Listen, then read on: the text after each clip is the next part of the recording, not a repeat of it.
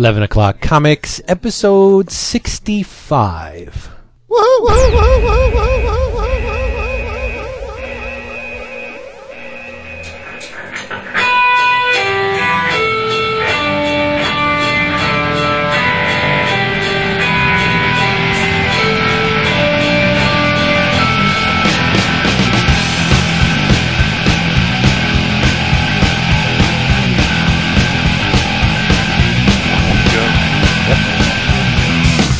They're not going to be able to hear us this week because I got something really loud.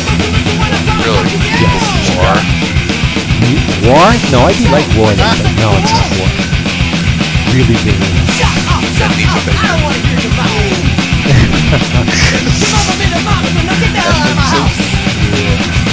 Peebo Bryson. Nice! That's you guys hear Michael Jackson? David's been funneling you some good new music. Mama, Peebo? David's been slipping you his Peebo? Yeah, baby. Well, that's safe just for you, didn't you? Oh, David, that's my little Peebo. Hey, not a little about it, but... Yeah. Welcome to 11 O'Clock Uncomfortable Comics. I'm Vince B. I'm Christopher Niesman. I'm David Price. And I'm Saint Walker. No, you're not. You know who you are? You're Jason Wood, having a hell of a day today on the stock market. Hella good day. We're back, baby. Well, let's hope. Yeah. Only Yeah. a matter of time. Only a matter of time. I hope you're Yeah, right. whenever you have the world's biggest White Sox fan running things, right, Wood? That's right. Well, you know what it is, Chris. The fates understand that I have a convention to get to in a few months, so they need to me to have some disposable income. There you go. Some lettuce, right? Some cheddar. Speaking of cheddar, this episode of 11 O'Clock Comics is sponsored by Screwed it damn up already. DCB Service. DiscountComicBookService.com. Are you tired of paying full price for your comics? Is $3.99 too much for you? It's too much for me. Well, I have the answer. I'm going to show you the light. Can I get an amen? Amen. Follow the light to DCBService.com, where you will find huge Wumba discounts on your favorite comics. Can you please stop saying wump? 35, 45, 55, 75% Wumba off your favorite comics and collectibles. Not only comics, everything in the previews is massively discounted at DCBS. It's the way to do it, people. And your books will be securely packed and wrapped up in a nice little box delivered straight to your door by a costumed custodian of the United Parcel Service. I screwed it up. DCBService.com, they are the best. I saw the inner workings of that cherry little operation last week. As did I, thanks to Word Balloon's little video cast. Got One to to see two. my big So I ass- got to see your handsome face. my big ass gut as well. And your barrel chest. My barrel chest, my iFanboy shirt. Hey, I want to tell you all about it. We should knock out drink roll call real quick because Okay. I know once I start talking about the DCBS cell, it's gonna be hard for me to stop because I got so Wow. much shit. We're both in the same boat.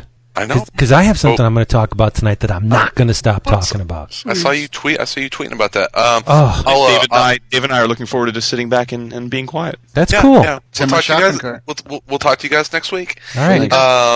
I'll kick us off. This is one I've had on the show before. It's really kind of more of a winter beer, but I had two of them in the fridge, and I need to go to the liquor store. So it's kind of all I had, but it is a delicious beer. It is the remarkable Breckenridge Vanilla Porter. So it's a great porter with some nice vanilla undertones to it. It is a delicious beer, but probably not the best one for summer. So gonna come back with something a little bit more summery next week. I promise. So Wood. I'm drinking a Tsingtao, which is A little Japanese beer. A little Japanese beer. It's good. It's refreshing. It's ice cold. Things out. The way beer should be consumed. It depends. Temperature. No, ice cold. Ice Okay, cold. good beer. You can drink room temperature and it tastes better. That's Right, right. Wood. I'm thinking Absolutely. I got Outcast running through my head now. Ice cold. Got Yeah. hose in different area codes. I got Little hose. Polaroid picture. I got All right. hose. Vince, what flavor of diet water are you drinking this week? Pepsi Max, baby, all the way. Pepsi Max. You know, you shouldn't. That stuff's not good for you. Ginseng. Just drink ginseng. Make you hard. Do that. Boy, talk about inappropriate. You can don't talk about David's Peebo like that. David, what are you drinking? Peebo nice. Samuel Adams Summer Ale. Nice. Very good, very tasty, very tasty. So, can I tell you guys all about my weekend? Please, I'm jealous, but go ahead. What's his name? Mike, two guys, Mike Norton and John Suntress. We met at Mike's house at like 6 o'clock on Saturday morning. Drove to Indiana, and we had figured this out the night before, but there's no way we were going to get up at 4 a.m. But Indiana is 1 hour ahead of Illinois. Why? I don't know. I don't fucking understand it, but they are. So we ended up getting to DCB Service for their 10th anniversary sale about 20 minutes after they opened, and I ran right back to the Nick and Scratch section, which was pretty good sized, and it was like rabid wolves attacking raw meat back there. It was just absolutely. I almost lost a hand, but. This is the area of the store where they have anything that's nicked, scratched, even minor stuff like stuff that had been unwrapped out of the cellophane, and they can't ship it as new, to stuff that's like really, really damaged, like torn off covers, that kind of stuff. But the majority of it was pretty good, and I don't mind like a dog-eared corner or maybe like a bent a partially crushed corner on a hardcover or something like that. So anyway, I will run down some of the stuff I got. This is all 90% off. Now they had 10-cent back issues as well, and everything else in the store that was brand new was 40% off. So it wasn't just a nick and scratch sale. I mean, they had a great sale, and it probably more collected editions than I've ever seen in one place. It really was like being in a very nice warehouse, except all the product was actually on bookshelves. But it was still it was awesome. Go check out John Suntress's Word Balloon short, and we kind of walked through the store. It was awesome. I told David about this. I wanted to make sure he didn't, or he had it. I would have given it to him. The Art of Matt Wagner's Grendel, big oversized hardcover. I think that's normally $40. I got it for $4. $4, wow. Vince, I think you will dig this. The Complete Peanuts, 1967 to 70. It's a 2-volume set from Fantagraphics. Yeah. The cellophane wrapper was off of it. Other than that, it is in absolutely mint shape. I got it for $5. Oh, man. Come on. Awesome. Baltimore, the novel by Mike Mignola. Yes. I got that for $2.50. Vince, another one that you'll love, the Witchblade Compendium Volume 2. No kidding. Hardcover, $10. That's 50 issues of Witchblade. And what does that go up to, issue 100? Yeah, it goes 51 to 100. Oh, dude, that's the Mars stuff. You have to read that. I know. I'm looking. Nice. The Dynamite's Zorro hardcover, written by Matt Wagner and art by Francesco Francavilla. Yeah. $3. The find that I was really excited about, the Batman Murder at Wayne Manor, written by Dwayne Swarzynski and David Lapham art. And this is one, I don't know if you've seen this. It's not a solve your own mystery, but it's more of a prose book, but then there are clues that are actually in the book, like different little props that are in there that you can take out of envelopes, and it's got pictures and all this stuff. Really, really cool, especially if you have a young adult reader that's interested in Batman. Batman Murder at Wayne Manor is awesome. I think it was normally $25. I got it for $2.50. A book that Suntress had told me about and saw and told me that I had to get, the Mammoth Book of Best Crime Comics. Okay. Have you guys heard of this thing? Mm-hmm. Yeah. It is put out by Running Press and has stories by Alan Moore, Max Allan Collins, Will Eisner, Dashiell Hammett, Neil Gaiman, tons of people. This thing is 475 pages of awesome black and white crime comics, and I got it for $1.70. Oh, gee. I picked up some Criminal Trades, which I hadn't gotten yet. Good. Resurrection, the trade that just came out. That's the Mark Guggenheim. Oni, Oh, yeah. From Oni Press. Now, this was only $6 or $5.90. Yeah, $6 whenever it came out, which was a hell of a deal. So 90% off. What is that? It's less than really a buck. cheap. Yeah. The Roberts trade. Nice. Just a big old pile of stuff. I got a bunch of other trades laying around here. I mean, it was ridiculous the amount of stuff that I think whenever they rang up the discount, it was like $480 discount on what I had got. So jealous. Yeah, it was cool. It was fun. So I'm bragging, I'm showing off, but I mean, this is for me. It was kind of a once in a lifetime kind of sale. Mm-hmm. So. And you weren't the only one that got the deals, because Steve Bryant posted, and he got a freaking haul too. Yeah, he was very happy whenever he was having the big, muscle bound men carry out his crates of collected stuff. He was getting like old EC, the black and white slipcase versions. Wait. They had the Russ Cochran versions there? He got the romance one. Holy crap. Yeah. And I'm going to save for whenever we start talking about comics a little bit later. I saved one and put it off to the side because I actually want to talk about it because it was very fun to sit down and read. So I got one more that was a hell of a find, but I'll save that for a little bit later.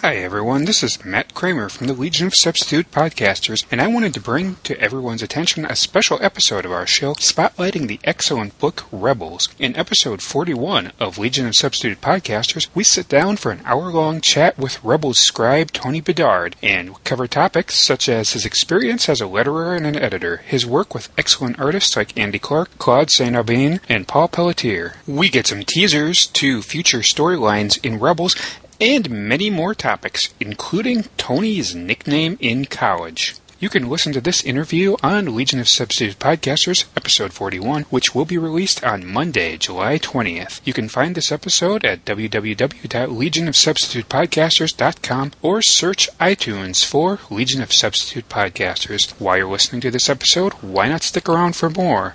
We've heard that people have a tough time understanding the Legion of Superheroes. It's hard to keep track of which lad, lass, boy, or girl is which. Paul French, Darren Noel, and myself, Matt Kramer, make understanding the Legion as easy as possible. In our retro review segments, we take a chronological look at the Legion, starting with Adventure Comics 247, and have taken breaks in our retro reviews to visit the classic 80s Baxter Legion in An Eye for an Eye, and the current Jeff Johns take on the Legion, including Final Crisis Legion of Three Worlds. So hop into the time bubble with us every Monday. We'll see you in the future. You know what you didn't get, though? Yeah, I know. I tried. You didn't get the Wolverine Omnibus. You semi-thief. Zach Crucy had your back, and I was like, Zach. Mad props. And by the way, though, the point Jason is, will never know. Dude, you're supposed to have my back too, though. There's no honor among thieves and podcasters, apparently. Well, yeah, but if I didn't admit it, that's even worse. So, well, if you had been let me tell you something. If you had been reading off your list just now, and you're like, "Man, I got the Wolverine Omnibus," and I would have been like, "Huh, really?" For those that don't know what we're talking about, I had Zach Cruzy asked if there was anything that I wanted to keep a lookout for. And I said, well, I love Omnibus, and if there's any that I don't have. And he said, are there any especially one? I said, well, Wolverine would be the one I especially want. And good old Zach, I guess, found the copy. And Mr. Niesman did everything in his power to try and talk Zach into letting him have it instead. I was like, man, Jason didn't even come here. I drove 7 hours round trip. Well, thanks to Zach for hooking me up. kind of like damn moment of the day. But I got nothing to complain about. And this is actually the listener. I can't remember his name, but a guy that lives there in the Fort Wayne area. Apparently, there was somebody that worked at DCBS that had gotten some stuff early on and put it aside, and then decided late in the day that he wasn't going to get it. And so I'd gone through this whole nick and scratch area, and I'm standing there talking to Cameron, who owns DCBS and InStock, and I see this guy over by the nick and scratch, and he picks up this book, and I'm like, there's no fucking way I missed that. And I saw him just kind of grin and put it, under his arm. Fucking X-Men Omnibus, the Lee Kirby, Alex Toth stuff that just came out. Fucking $10. Yeah, it was out of the shrink wrap. Other than that, it was like perfect. I was like, you've got to be kidding me. So that was my only, damn moment. But like I said, I can't complain at all about my haul. It was really just... Yeah, it sounds like you came away with some good stuff. Yeah, it's one of those that you're like, did that really happen? Did I just get that much crap for that little? Yeah, it was silly. So now, anyway, that was meeting Cameron. I've met Cameron at Cameron always sets up at Wizard World Chicago, and he'll be there this year. So no, I'd met Cameron a couple times. I see him like once a year, but Cameron's a great guy. Just not a nicer guy would you want to meet. I've never met Cameron where he doesn't have a smile on his face, and you can tell he just really loves what he's doing, because I think he's very aware that there are a lot of comic book fans out there that are reading comics and reading more comics because of the service that in his business. So Vince, you've met Cameron, right? Yes, he has beautiful feet. Oh, yeah, and he wasn't wearing shoes. Yeah. Hates wearing shoes. All right. So they actually get mad at him at Wizard World. Do they really? Because he doesn't wear shoes? Because he doesn't wear shoes. He's wearing brand stock feet. I tell you what, though, I did see the whole setup that they have there for processing orders and their shipping department.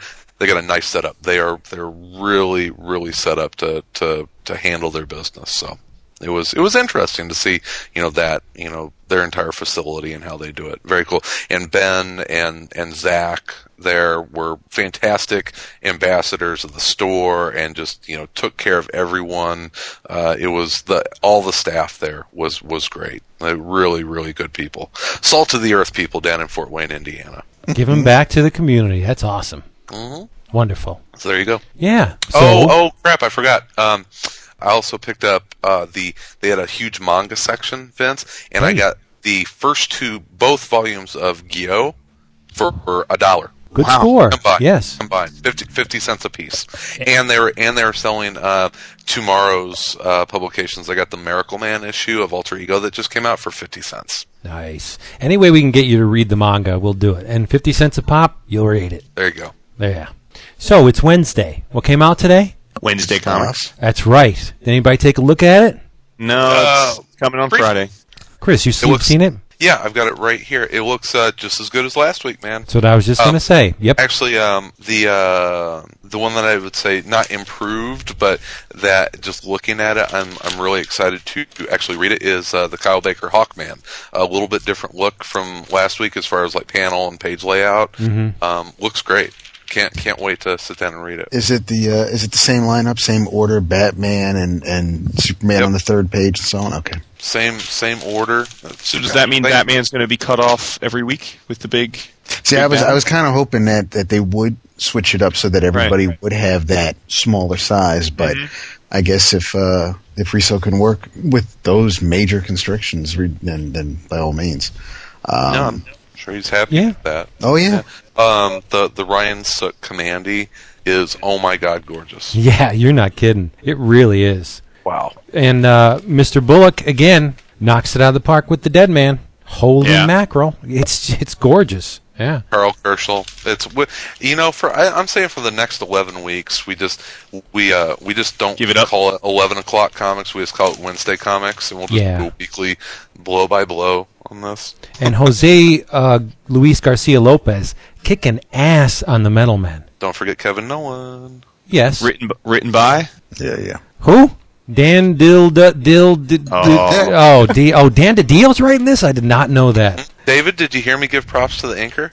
I did. I was speechless. Okay, I did that for you, buddy. I mean, not only is it an anchor and it's Kevin Nolan. I mean, that's stunning. But no, it's that's a good looking strip. Michael Allred stuff looks awesome again. Almost a full page panel too. Mm-hmm. Oh yeah. He does a little thing with the time and a hovercraft land. Well, no, not a hovercraft, like a dual prop helicopter type thing ship. Mm-hmm. And there are little panels nestled in the big one, but it's basically one big panel. It's really cool. The Supergirl looks great this week. And I read that strip. I liked that, Vince. After I kind of gone back and read it, it's the most kid friendly one. Yeah. I thought it was just fine. Man, I'm still not digging it. I like it. There's nothing bad about it. It's just I'm not digging it. Mm-hmm. Nothing to say about the creators because it is very good work. I'm just not. It's not in my zone. The comic on the facing page is Paul Pope's Strange Adventures. Good Lord. The man is a maestro. Like I said, sex on paper. But if I had to rank them again, Pope, Sook, Bullock, and Allred. Yes, I'm voting Bullock over Allred this week. The guy's just amazing. I wish I could chime in, but yeah, and great. You can't rank these. It's like but just for shits and giggles. Yeah, it's what's your favorite Beatles song? It's like, how am I going to rank anyone ahead of Carl Kerschel or Joe freaking Kubert? It's tough. Yeah. What did we all buy at the shops today? I'm very interested to see what we took home. Chris, you in particular. Me? Yeah. Why me? I'm just interested to see. I got my Blackest Night ring. Oh, you did? Yeah. Which, cool. I want to talk about that just for a second. People are kind of, very, very happy about it on the internets today, and they should be. That's a neat little giveaway for your comic shop. If you bought Blackest Night today, should have given you a Black Lantern ring, and it's actually a pretty nice little giveaway. It's if you had gotten the Flash rings or the Green Lantern rings in the last year or so, you will know that those rings were a little flimsy and ill-fitting for girthy comic book fans such as ourselves. This is a much for bigger. Meatballs? Yeah. This will fit on some meat paws. It's actually a pretty good sized ring. It's for man size fingers. But kind of getting to the point that with Wednesday Comics and what they did with 52 originally, and then giveaways like the Black Lantern ring. They seem to be really conscious of trying to get people to go to their comic shop on, if not a weekly basis, a monthly basis, and trying to get them in every week. And I think that they should be commended for that. That they're very conscious of trying to get people to do that. So, good on you, DC. That's a good thing. Yep. Well, just for those who do order from our sponsor, we too will be getting our rings. They are sending our rings with us, so. Very cool. I didn't see the rings. Really? Yeah. I'll go smack your. Well, I don't know if he had them because I didn't buy it. So. Oh, okay. What? Yeah. No, I didn't buy it. Okay. That's right. You had kind of decided that you were going to wait on that one. Yeah, I'm waiting for the eventual hardcover. I don't need to buy that in chunks, and I don't care if it's spoiled, really, because it's an event. I can wait. I'm not going to die. It'll be there. Look at you, Mr. Discipline, losing weight, holding off on your comic buying. But you see, you know what I did do? I'm a hypocrite. I may be disciplined, but I'm a hypocritical disciplinarian. Oh, you would be because if you weren't. I took the $3.99 that I would have spent on Blackest Night, and I took the $3.99 I would have spent on Tales of the Corps, and I bought Dark Reign, Spider-Man, Mr. Negative 1 and 2. What? Yep. Now that is hypocritical. That is ridiculous. Only because I was looking through the first issue. It's really tightly connected to what's going on in the thrice weekly Amazing Spider-Man. Hammerhead's in it. Obviously, Mr. Negative's in it. The Spot's in it. So if they're going to do the continuity in another one, I have to read Amazing Spider-Man. It's just too good for me not to read. So I said, if this is tied in this closely, I got to read it. And the art's really nice. It's by Gianluca Gugliotta. Yeah. And it's Fred Van Lente. Come on. Mm-hmm. So it's tight, it's funny, it's sharp, and the art's really nice. So I bought it. And it's Spider-Man. I didn't read it yet because I've been had my nose in a book all weekend. Oh, yeah? Yep. Yeah, what book would that be? Well, let's ease into it. I don't want to bogart the show that early. But David Mazzucchelli's Asterios Polyp. I read it 3 times. Wow. Yep. Wow. 320 pages. This is Daryl. I'm playing this fucking game. This motherfucker's trying to cheat on this motherfucking game. Fucker. And Captain America Reborn is not going to come out on time. The next issue is not coming out on time. Fuck that shit.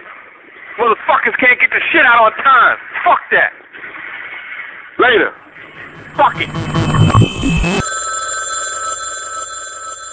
Captain America 601 was kind of a special book that came out today. That, Yes. Gene, right? Meet Gene Colan. The dean was showing it off in Cap this week. So it's I'm gonna see how this whole. I don't know. I'm deciding if I'm gonna continue to buy Captain America monthly, but I was like, man, it's Gene, so I'm gonna pick it up. So Released in 2 versions, right?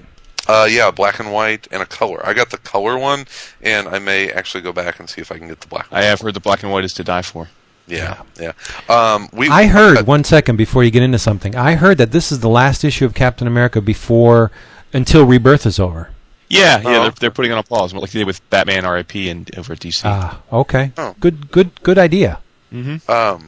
We talked about Chew on here a lot. Yeah. If you cannot find a number 1 issue, be aware that The Walking Dead number 63 has a black and white reprint of Chew included in the issue. And I think it's the same price, right? It's $2.99. Yep. Yeah, that's very nuts. Cool. You got to give Image credit for that. I was going to buy it just because of the black and white Chew. I wanted to see how it looked in black and white, and I said, because I read Walking Dead in trades, and it would be exceptionally hard for me not to look at the Walking Dead part, and you just don't do that. Yeah. Because he pulls out all the stops seemingly every issue. Same and here. I didn't want to spoil the story, but damn, I'm interested to see what that looks like. The Chew section. It looks really nice in black and white. I mean, it's beautiful in color. This book could survive in black and white just very easily. So, but I would imagine it has a different tone to it because the colors were really sharp. Sure, absolutely. What did you guys think of Chew number 2? I didn't get mine yet. Oh, yeah, mine's coming in the Regina. Regine. Mine's coming in the box. Well, I won't give him anything away. I'll just say that he's not the only Sebopath in the world, as we find out. Really? Mm-hmm. Ooh, is it a female, I hope? I'm not going to give it away. Wow, that'd be cool. Good hope. Yeah, imagine that. Hey now. Mr. Price, how's your vacation going this week, buddy? I am enjoying myself. Yeah? I am, I done a whole lot of, not much. It's been, plenty of time to read good. comics then, right? Yeah, well, it's not Marvel, so I haven't been reading it. And that's for John. No, I've just been, we've been watching a lot of movies more than anything else. We've just been relaxing. It's code for making love. You can be honest. Yeah, I'll be honest with you guys. It's just between us 4, right? Yeah. Yeah, it's code for making love. It's cool. We get it. No, it's I received the Essential Punisher Volume 3, so I've been going through that and some Eric Larson art, some nice Bill Reinhold art with Mark Farmer inks. It's been it's living back in the day because I wasn't I kind of focused on some other things Marvel related, so I left Punisher like around the Shadow Masters era and things like that. But, but it's nice revisiting that, and of course, Acts of Vengeance is in this edition. Yay! But no, it's I've there is a little well, I don't want to call it rinky dink.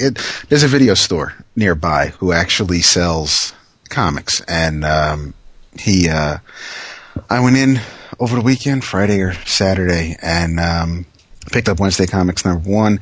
Picked up Gotham City Sirens, since it's got it's got Poison Ivy on the cover and featuring one of the. She's in it, so I had to get that for Renee, and I wanted to see Mark Bagley's take on Batman, so I picked up 688. But it's just been, like I said, not doing a whole lot, as you can obviously tell from last week's total 3 minutes of me on Marvel Noise, so I've been really low key and under the radar this week. It's kind of nice, isn't it? It is. Haven't been on Twitter all that much. Just really haven't been around. So you've been it's a vacation for everybody. Yes, see, everybody even gets a break from me. Unplugged, right? That's right. What did you think of Gotham Sirens? I liked it. I don't know if it's. I'm interested to see how much is actually there for an ongoing. There wasn't. You're kind of you're brought up to date pretty quickly as far as Catwoman, and there's a mention of Hush and what she's been up to, and Harley's not in costume, but she's still Harley, and there's a Riddler appearance. So I mean that makes it a comic for me too. Now you're a big Harley fan, as I recall, right? Yes. Okay. Yeah, I agree with you completely. I thought I picked it up because I figured maybe it would be the spiritual successor of Birds of Prey. I mean, I don't know why I thought that, but I just figured, Gotham Chicks. I enjoy, like you said, I enjoyed it well enough. I mean, it was a fine comic, but I didn't come away with it thinking this is something I have to order every month. So It's kind of just something I think I'll pick up if I can, find it at a con on the cheap. Yeah. I didn't. I thought, well, Harley's Dini's creation anyway, so I thought, that her voice rang true in the book. Mm-hmm. Ivy is of course Ivy, and she's going to do things to get her way. And the issue I like the cliffhanger at the end of the first issue. It was neat. I'm not sure, since I didn't read the third issue of Battle for the Cowl, I don't know if Selina knows who Batman is right now. So I don't know if I would assume that she knows. Yeah, she's pretty. She knows. I mean, assume that she knows would be my guess. Okay, all right. Because Ivy and Harley ask her a question at the end of the first issue, so I'm not sure which one. I mean, they may not know. There's a difference. Very very few people do. I mean, Gordon might. A couple of his men might, especially with them asking if they used to be taller. So I'm kind of I read the first two issues of Batman and Robin, and I know Morrison's doing his thing there, but I'm kind of so far nobody is Two-Face or Penguin isn't gay or have AIDS, so far Winnick is doing it right with Batman. Give him time. It's only been a couple issues. I know. Well, so, I'm waiting to see who comes down with something. But I think Bagley is doing great. Rob Hunter, I'm not too familiar with his inks. It's not, he's not R.T. Bear. He's not Larry Malstead. So it's interesting to see somebody else ink Bagley and his Batman. I dug his Batman in Trinity, and granted, this isn't the stocky Batman that Bruce Wayne was. I think, like Whiteley, Bagley does a pretty good job of making sure that we know that this really isn't the same Batman. The body's a little leaner, a little thinner, and the whole thing with Dick talking to Alfred in Batman was I think you need. I don't want to say you need. I think reading Batman in conjunction with Batman and Robin gives you a better understanding of where Dick's coming from. I mean, he has some great conversations with Alfred in Batman and Robin, thanks to Morrison. But seeing Dick continue to talk to Alfred and talk about the costume or the outfit and he for years he hasn't worn a cape and the cowl is really screwing around with his peripheral vision and I thought this issue, judging by this issue of Batman, I think I might get the next couple and see where it goes from there. But it's pretty much still been a kind of a DC heavy weekend around here, especially with Renee reading a few things. Cool. Nice. Hey, before I forget, we're all fans of Chris Samnee. You may want to know that the Blackest Night Tales of the Corps came out today, #1, and it's got some fantastic Chris Samnee art with a Mongol story going back to his childhood. So just want to throw it out there. I think that's redundant. I mean, saying fantastic and then Chris Samnee art. Words just don't need. Well, there was also some fantastic Jerry Ordway and Rags Morales and Doug Mankey artwork in there as well. So I believe it is Chris and his wife's. I believe it's their wedding anniversary today. Oh yeah. 60th anniversary, guys. So congrats. Happy. Now that Tales of the Core is a weekly, isn't it? I don't know. It's one of 3, so there's an issue scheduled for next week. Yeah, it's just 3 one-shots. Yeah, well, that's pretty good. It looks like it's kind of defining what each colored core is, kind of their motivation, that kind of stuff. No, I was going to say we've really yet to be introduced to the Indigo Core, so I guess sometime soon here we have to be, right? Right. There's an Indigo Core story. I believe that's the one that's drawn by Rags Morales. Okay, cool. Kind of what they did in the back pages of the Green Lantern Corps with the tales. So that's neat. More information is not a bad thing. Yep, Crib still scares me. A babysitter he is not. That's a she. Crib is a she. It's a she? Mm-hmm. Oh, yeah. Really? Oh, yeah. Mm-hmm. Get in where you fit in, Vince. Strap that on. No thanks. Come on, buddy. You said you'd do anything. She's famous. I'm not in. Yeah, but not the freaky shit. Famous. No dwarves. No hunchback baby killing monsters. Nah. Hey, 11 o'clock comics. It's David D. calling. So it is Wednesday, July 8th, and I have devoured the first issue of Wednesday's comics, and I loved it. It was fun to read. You know, it was cool to just sort of fold. It was different to read. I loved the sort of punchiness of having to, do a hook in a single-page story. I loved how big some of the panels were. There's so much gorgeous art in there, and I love it. I can't wait for next week, and I think it's going to be such a great sort of fun summer read to have. And if there are people out there that are still hung up on the paper quality, whoever talked about paper quality, before? Did anybody compliment it when it's good, or do they just complain when it's not? Usually we complain about glossy paper. Anyway, if people are still hung up on paper quality, they can go spend $4 at the stationery store. They can sit home and read wedding invitations. Because in the meantime, I'm looking forward to reading more Wednesday's comics. So, anyway, love the show, and be well. Let's keep this train a-rolling. Are you gonna unveil your Mazzucchelli? Yeah, I know you're bursting at the seams. You don't have to be polite. Jump into it, dude. All right. I might as well. We'll get this over with. I want to hear about it. No, I want to hear all about it, actually. This weekend, I dove headfirst into David Mazzucchelli's Asterios Polyp. The build-up to this thing, as Wood has said before, usually build-up has a way of squashing a lot of enthusiasm, because when you hear all this praise for something, and you realize it cannot possibly match up to all the kudos that I've read online and that I heard verbally, it lived up to it and more. Mm-hmm. I was not let down in the slightest. I mean, I think you should give some background here, because this is not a book that's sort of out of the blue. It's right. I'm going to give some background. All right. Now, I read the thing 3 times. Mm-hmm. Each time, I uncovered something different that I either missed the first time around or wasn't aware of, because I wasn't. Once you know the character, and believe me, Mazzucchelli makes the title character very real. Certain things will pop out that seemed pretty innocuous the first time around, and they make entirely more sense the more you read it. So, and yet, this is his first graphic novel in 10 years? It's a long time. The last time we saw him was in the pages of Rubber Blanket, I think. Yeah, I think you're right. So it's been a long time coming, and he put his time off to very good use, because I know we throw this word around.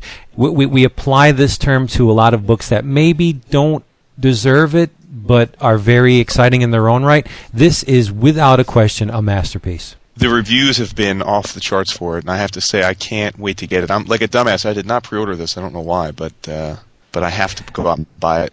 $19 from Amazon. Yeah. The title character, Asterios Polyp, is one half of a pair of identical twins.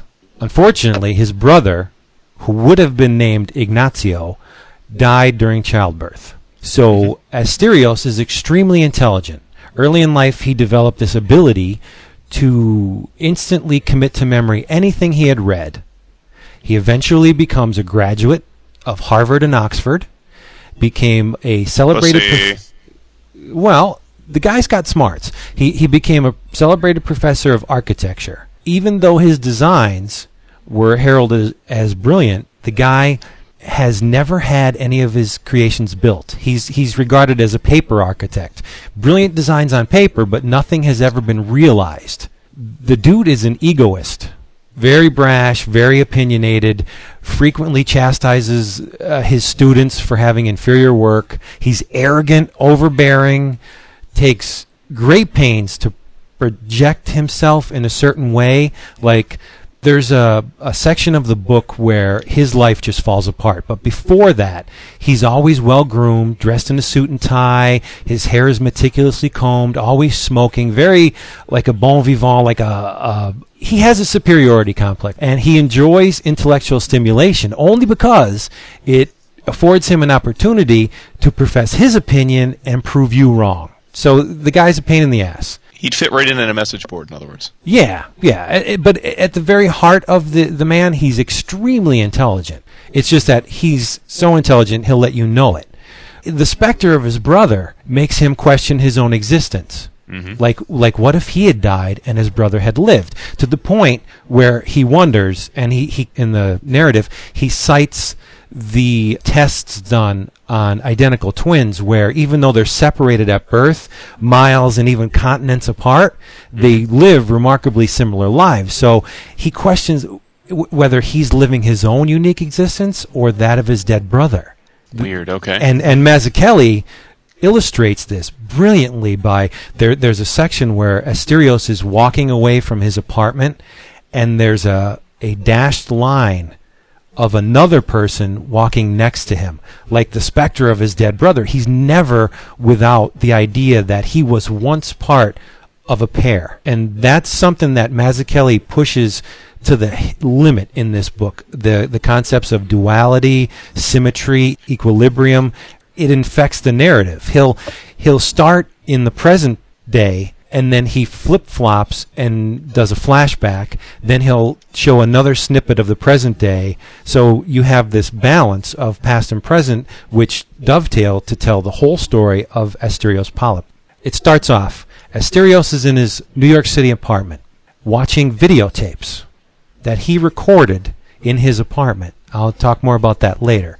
Out of the blue, a bolt of lightning strikes the apartment complex and sets it on fire. He runs to his bookcase and grabs 3 items. Now this is where Mazzucchelli employs the Chekhov's gun tactic. He'll plant an object in the narrative, the importance of which is not revealed until much later in the story. Okay. So he uses foreshadowing to great effect. He grabs a watch, a lighter, and a Swiss Army knife. Now, the first time I read it, I was like, the guy's apartment's on fire. Everything is engulfed in flame around him, yet he makes time to grab these 3 items. Why? Mazzucchelli tells you why later on in the story. He has nowhere to sleep, nowhere to go, walks out of his building, takes most of the money in his wallet, buys a bus ticket to the farthest distance that the money in his wallet will buy him, which is a town called, appropriately enough, Apogee. Get it? Nice. Mm. Yeah. Gets off the bus. There's a car repair shop where the bus lets off. Walks up to the man who owns it. His name is Stiffy Major. Sees a help wanted sign, takes the job, and gets a room in Stiffy's house. But Asterios knows nothing about car repair. So what does he do? He goes to the local free library, leafs through a couple books on car repair, and memorizes the information in the books and becomes this guy's mechanic. Does he have a photographic memory then? He retains information. Now, whether that's a photographic memory or not, I'm sure if he read a chart or a diagram, he could remember that too. But the important thing is he remembers information. He soaks it up. But that's all I can tell you about the narrative without ruining the majority of the book. Well, you didn't mention his love. Is that well? I'm getting there. Intentionally. Oh, yes, I thought you just said you were done telling us about the book. I'm confused. Well, I'm not going to hit the beats because a lot of the joy in this thing is uncovering the story as it unfolds. Because Mazzucchelli uses this technique that's really sharp. We know Asterios is an architect. This book is a floor plan of Asterios' life. He'll begin each chapter with a small image surrounded by a huge amount of white space. He narrows your focus before you even get into the chapter proper. He narrows your focus to this little image that's an iconographic way of a shorthand, a little bit of shorthand of what's going to come next. When you walk up to a door, it narrows your focus to the plane of the door. You can't see what's behind it until you open the door. Once you walk through the door, your perception widens and you take in all the information from the surrounding room. That's what these chapter headings do. You see the small image, and then when you turn the page, your perception explodes, and he'll take you on the narrative proper with the conventional way we know comics. And each chapter heading is like that. Small image, a shorthand way of telling you what's coming up, hinting in some cases, and then once you turn the page, it's a floor plan. But that's the thing about this book. Every little thing is carefully controlled. It's thought out well in advance. There's nothing, absolutely nothing left to chance. Each character is drawn in a certain way. Asterios is drawn with rigid, almost straight lines, very clean lines, geometrically. And there's there's a part in the book where it goes into his past, and he's drawn with cylinders and rectangles and squares, whereas the love of his life, her name is Hannah Sonnenschein. She's of German-Japanese descent. Her mother was Japanese, her father's German. Now, I did a little bit of snooping. Sonnenschein in German means in brilliant sunshine or illuminated. Mm-hmm. She is the thing that gives meaning to his life. He's too arrogant to realize it. His life is so hollow without her. She comes in and illuminates, literally, his life, provides clarity to everything that goes on with him. And it's unfortunate because she, as a child, was overlooked by her mother in favor of her brothers. There's a neat little technique Mazzucchelli uses where he shines a spotlight on her. And he has her mother speaking from off-panel. And as her mother praises her brothers, the spotlight moves away from her. In the panel, you see the circle drift from her body, and it goes across to the right-hand side or left-hand side of the panel, and to symbolize that, she's cast out. She's not in her. She doesn't have her mother's attention. Unfortunately, that's the same thing Asterios does to her. They eventually get married, and he uses her as a tool to profess his ideas. Again, she's a sculptor. And as she's showing him her artwork and describing it, he kind of butts in and gives his interpretation of her sculptures at the expense of the person that created these things. Mm-hmm. She'll say, well, I was feeling this, and he'll totally run roughshod over her, tell what it means to him, what he thought she did, not what she told him he did, his interpretation of it. So there's a dream sequence where she imagines someone holding a pillow over her face, and it's Asterios. He's literally smothering her. He's not giving her room to breathe, to live, to express herself, and eventually he pays for it. In terms of the way Mazzucchelli draws this thing, I don't even know where to start. I could talk about this forever. She is drawn very organically. Wispy brushstrokes. Her eyes are tiny, tiny lines, wispy lines. So she's drawn very fluidly and like I said, organically. He's drawn very rigidly. You don't even see his eyes until there are certain circumstances in the narrative where he's either surprised or he's distraught. Then you see his eyes. But normally he squints, and ironically, you only see the side plane of his head. He's always drawn in profile. You never see a 3/4 view of him. He's flat. He's not roughed out. The character is not. It's almost that he lacks three-dimensionality because he's missing that the identical twin, and later on in the story he's missing her. She doesn't. She's not injecting her light into him. Mazzucchelli uses all the formal aspects of design to bring the story to life. Chris will know. Line, shape, texture, color. Color is very important in this book. He employs different color palettes for different time periods in the narrative. The present-day events are portrayed in purple and yellow-orange. Past events are portrayed in cyan, magenta, and purple. Now, I've read criticism of this tactic as Mazzucchelli spoon-feeding the reader, which I think is ridiculous, because that's like chastising a carpenter for using a hammer to pound down a nail. He's using the tools available to him. Because the time periods are color-coded, there's no question at all when these events are happening. You know, sometimes we'll read something, you're like, this is a little spotty, I can't tell when this is happening. There's no question. If the events are in yellow and purple, they're present day. Anything else, they're flashbacks or foreshadowing. It's Very brilliant. cool. He also uses balance, like the concepts of duality, symmetry, and things that complement each other frequently appear in the narrative and the visuals. So he's using aspects of design in the narrative, too. He uses literary tricks that mimic design aspects. I would say that I haven't read the book yet, but I really am excited to. I did read an interview with Chip Kidd and another guy from Pantheon. I guess because Mazzucchelli's not a big fan of doing press, so he's neglected to do interviews for the book. He doesn't really have to. Well, yeah, but I'm saying that. So they did this interview for him because he just he declined to do an interview for the book. But Chip Kidd talked at length, and I thought of you immediately upon reading the interview, which is one of the reasons I got excited for the book.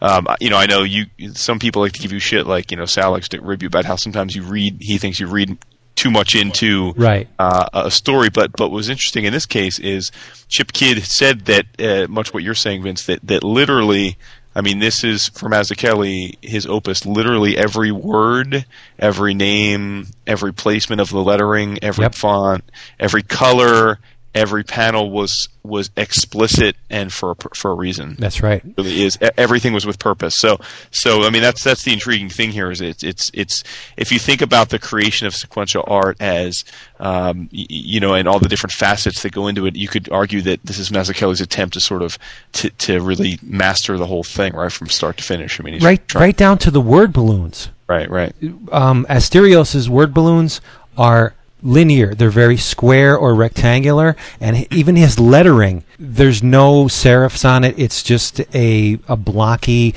very linear font.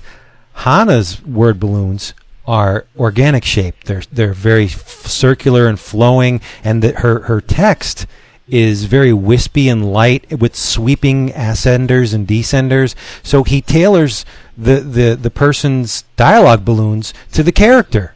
Mm-hmm. Insane. And it's not just for the two main characters. Each character has a different lettering style for their dialogue. Yeah, it sounds like it's super dense.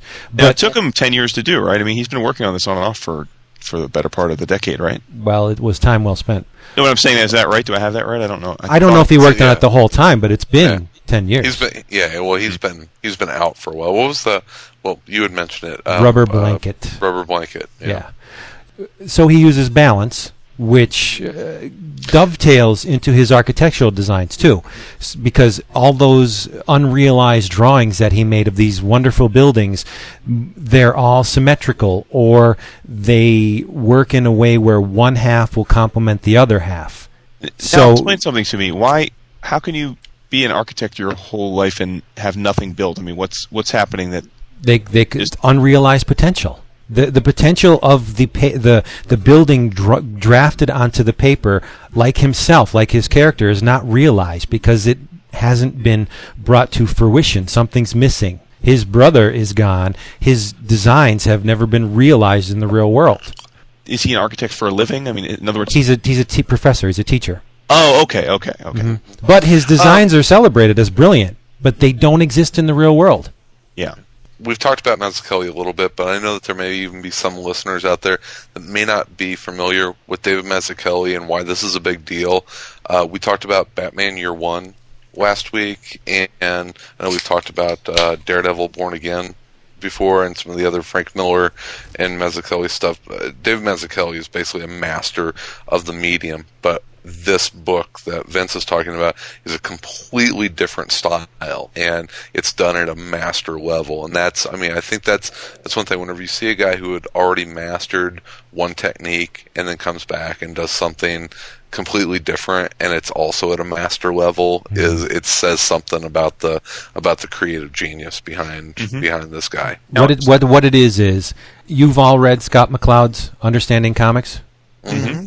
This is understanding comics with a story. Very cool. Now Mazzucchelli's a professor as well in real life. So I wonder, is there some autobiographical aspect to this, do you think? Could be. We would never know because I don't think he would profess that in an interview because it doesn't do him. Yeah, and plus he'd sound like a dick if he's like, yeah, I wrote a story about how brilliant this guy was and it's about me. So I wouldn't want to be Asterios. That's not a very flattering caricature. So let's hope he's not. What else does he use? He uses, like I said, the balance. Back to that. His designs are founded in equilibrium and symmetry, which is an unattainable quality for the guy. That's what's lacking in his life since the death of his twin brother. He also uses proximity, alignment, repetition, contrast. Like I said, the different lettering styles and dialogue balloon shapes for each character. There's a point in the story where Asterios and Hana come to a reconciliation, and the descenders on the dialogue balloons start to intertwine. They wrap around each other as the characters are speaking. How cool is that? He's visualizing these two souls intertwining through their life experience. It's unbelievable. White space. The methods employed in the beginning of each chapter, like I said, each is a doorway into a greater perception for the reader, much like a floor plan, where a doorway is a widening of perception into a room. And shut me down if I'm going too long. Narrative techniques. He uses flashbacks, foreshadowing, like I said, with Chekhov's gun, irony, juxtaposition, symbolism. This thing is loaded with symbolism and metaphor, and illusion. All the literary techniques he can employ, he uses them to great effect. 3 pages in this book that take precedence over everything that surrounds them, and I'll tell you why. And they're the key to understanding the book, in my opinion. 1 page details Aristophanes and his beliefs. Aristophanes in Plato's Symposium is purported, and I'm reading this verbatim because I don't want to mess it up. Mazzucchelli's words are very important, and the way he puts them together. Is purported to suggest that the human form was not always as it is today. Originally, humans were spherical, with 4 arms, 4 legs, and 2 faces on either side of a single head. Such was their hubris that they dared to challenge the gods themselves. Zeus, in his wisdom, split the upstarts in 2, each half becoming a distinct entity. Since then, men and women have been running around in a panic, searching for their lost counterparts in a desire to be whole again. This encompasses the concepts of duality and equilibrium and complements, which, in a sense, one cannot exist without the other. So, we know, from what I've told you about Asterios, searching for that lost brother, searching for that lost soulmate. And Mazzucchelli uses Aristophanes to detail this. 2, and this is a word I like to throw around a lot, perception. Mazzucchelli asks, what if reality, as perceived, were simply an extension of the self? Wouldn't that color the way each individual experiences the world? And he goes into this genetic architecture within the book. Like early in the book, Asterios is, like I said, very cylindrical, very boxy, very linear, and Hana is very wispy and organic, but he uses colors to detail this. Asterios' wireframe of his being is blue. Hana's being is magenta. And they're at a dinner party right when they first met, and they're speaking to each other. And Asterios' form, while detailed in the blue line, the blue holding lines, his color becomes magenta. And hers starts being outlined in the blue, or the cyan, of Asterios. And there's a point where, like the textbooks you had in high school with the frog, how you would overlay the acetate, and you'd see the organs, and you'd overlay the skin. He draws each character's being overlaid on the other as they're talking and falling in love. Brilliant! And the final page, and this is the kicker. He goes into this a lot in the book. The chaotic, unpredictable universe.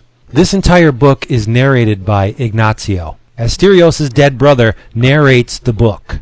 Okay. He lets us in on a little secret. Asterios always preferred the gods of our ancestors.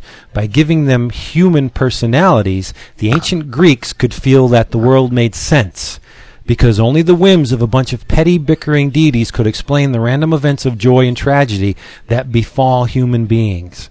very important to the book because it begins with a lightning bolt. No one can predict where a lightning bolt's going to strike. It's an act of, quote, God. We're pretty much at its mercy. There's nothing you can do against a lightning bolt. And, again, with the symmetry, the book ends in very much the same way. Again, with the balance. A similarly themed event begins and ends this book. And for those who have not read the book, I'm not going to say any more about it.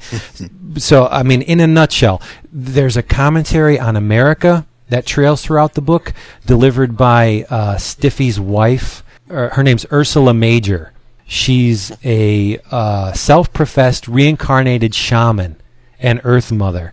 She's of Native American descent, very spiritual, very intellectual, in contrast to her husband, who's an auto repair, a blue-collar worker.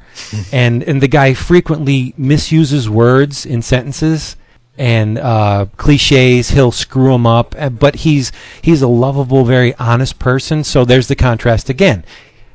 He's very devoted to his family and his country. He's a believer. He does not question what the government tells him. She's a seeker. She questions everything. Again, duality, yet they complement each other. And here's another little trick Mazzucchelli employs. Stiffy and Ursula have a son named Jackson who has an imaginary friend named Ronnie Doug. Nobody can see this character, but they all take it for granted that he exists in Jackson's world. Asterios has an imaginary character too. His brother. Okay. Yeah. It's nuts, the amount of attention to detail Mazzucchelli put in this. There's a subplot on smoking. There's a recurring plot point involving St. Francis of Assisi and devotion. Mazzucchelli injects the book with self-deprecating humor, targeting the medium of comics. There's a scene that Asterios kind of casts off at, well, that can only happen in comics. It's like a subtle wink to the reader. One of the neatest things, there's a running bit of symbolism involving birds and the flight of birds. But the neatest thing that I found in this entire book was this cleverly conceived concoction where Asterios talks about this Shinto shrine in Japan, where every so often they burn the shrine to the ground and rebuild it. And there's another little plot point where the drummer from this band, that Stiffy's one-time mechanic has a band, and the drummer has this theory where because we regenerate our cells, our body cells every 7 years, that we're different people, and that's why that 7-year itch we lust after certain people, that even though we're in relationships we have that 7-year itch. So that brings up the point where what is that Japanese shrine? Is it the wood or the masonry that they use to build it, or is it the essence of the shrine? What is a human being? Is it the wood, dude? It's always the wood. No, it's not. It's always the wood, Vince. Even though they rebuild that shrine with new wood, the Japanese will tell you that that shrine has existed for thousands of years. I don't think he got it, Wood. He didn't get it. It's always the wood. See, I'm talking. He's too deep into the. I'm too deep into it. I'm too deep into it. He's on a roll. Don't stop him. Seriously. The Germans bombed Pearl Harbor. Ontological pluralism. The being is constituted and founded by a multitude of original elements, but they all combine to be the being. The shrine is the shrine regardless of whether the wood is new or not. The essence of the shrine is what that thing is, where human beings, the essence is not the body, it's the soul. Got to read this book. It's dense and complex, and it weaves in and back on itself like a Mobius strip. Each reading will give you something new. Masterpiece. I'm going to quit now. I don't want to ruin it for anybody. You have to read this book. I cannot stress it strongly enough. Go get it. I am looking forward to it. And I want to talk about this more after you guys have read it. Because okay, well, I have more to say about it, but I don't. Even the front cover slams the notion of duality home. On the front, it's embossed a drawing of Asterios in his dapper little suit with his cigarette, and on the back, it's his post-fire version of himself. His sleeves are rolled up. He keeps his hands in his pocket. Not so much disheveled, but a lot more disheveled than he's usually used to presenting himself. And that's embossed on the back cover. Duality, equilibrium. Interesting you mentioned the cover, Vince, because in this interview in Publishers Weekly, Chip Kidd says that the one thing that they did, there was a discussion about how much editorial, control or input went into the book, and the answer was none, save for the cover. Chip said that the cover, Mazzucchelli had a much more abstract cover that really didn't even, you really couldn't even tell that it said the words Asterios Polyp, and Chip and the guys at Pantheon were like, well, listen, it's already a pretty deep book with a pretty esoteric name, so I think we need to do something at least that's going to help sell the book. So he gave in and let them give it a much more aesthetically conventional cover. It's a beautiful cover. And, Chip Kidd is a pretty good guy to say, hey, can you handle the design of the book cover? Yeah. But there's a dust jacket that comes with it too, and it's really neat because the dust jacket does not run the entire length of the cover. A little bit of the particle board and purple fabric peek out on the top and the bottom. Very tastefully done. Love it. Mm-hmm. Yeah, I will say this: you haven't been as excited about a book since Bean World. No, I haven't. This is masterful. I'm going to call him Master Mazzucchelli from now on because this book could only have been done by a master. You're not the only one giving it kudos, so.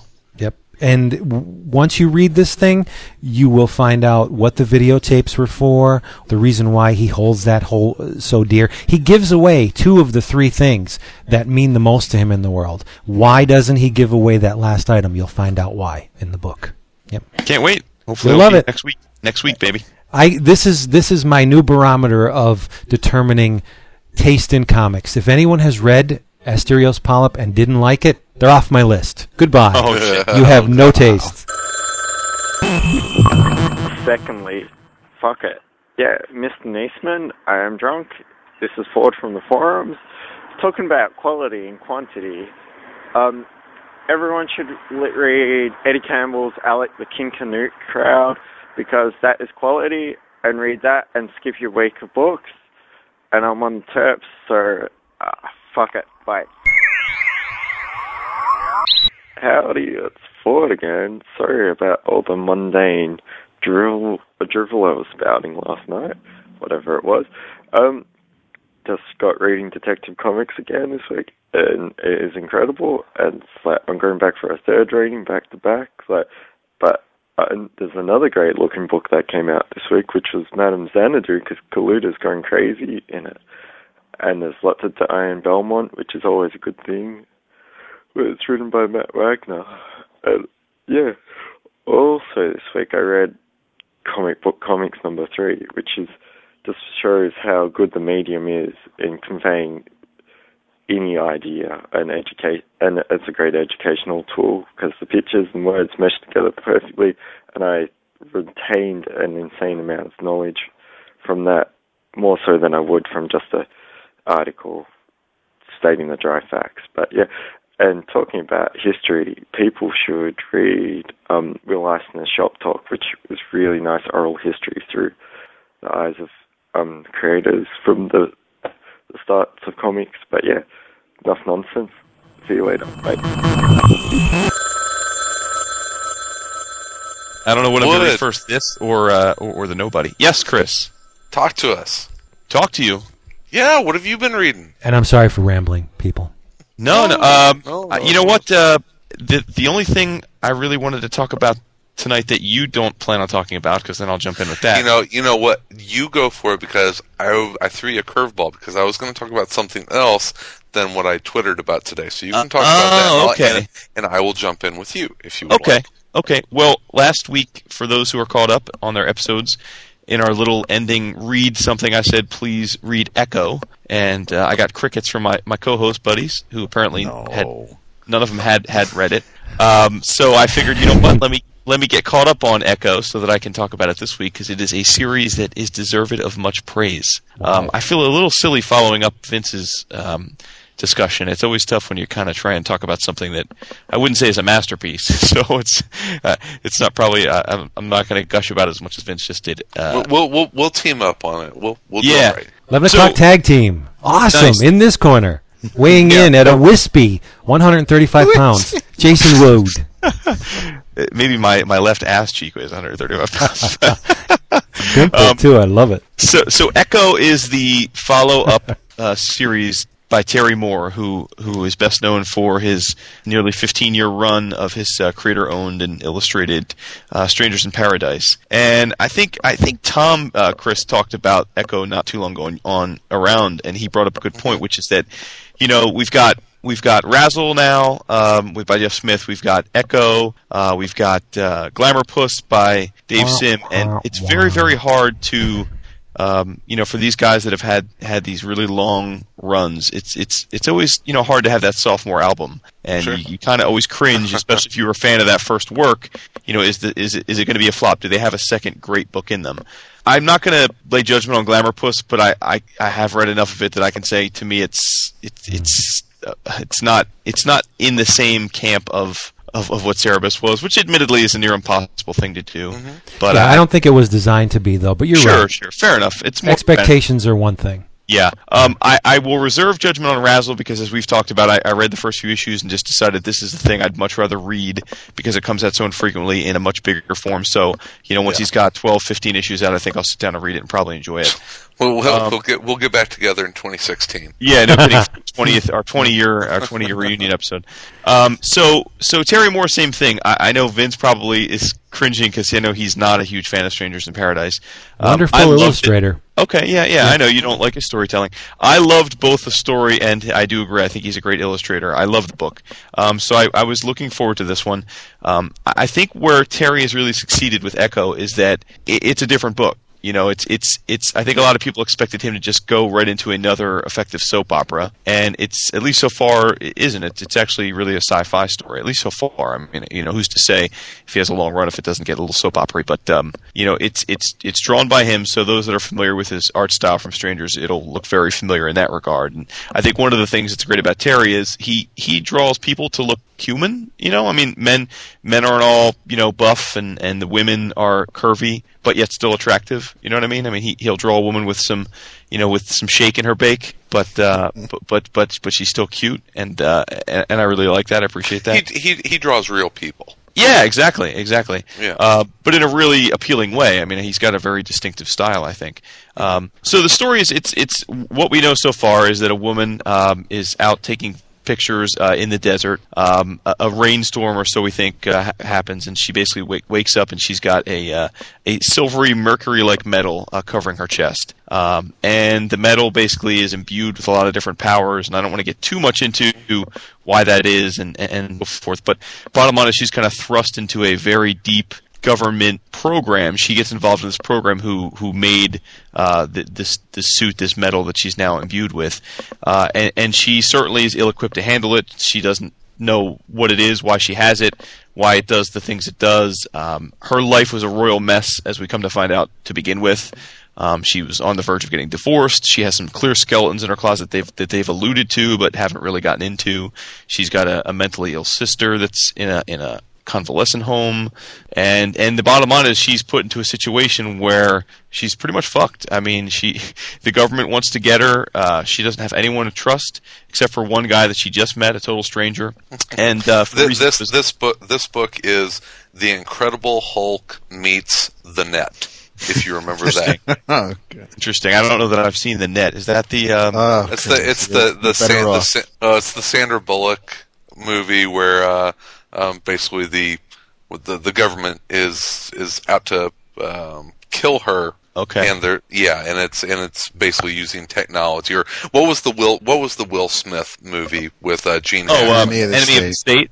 Yeah, this is kind of Incredible Hulk meets Enemy of the State. Yeah, I could see that. Sure. So basically, she's got a living bioweapon on her, and the government wants it back.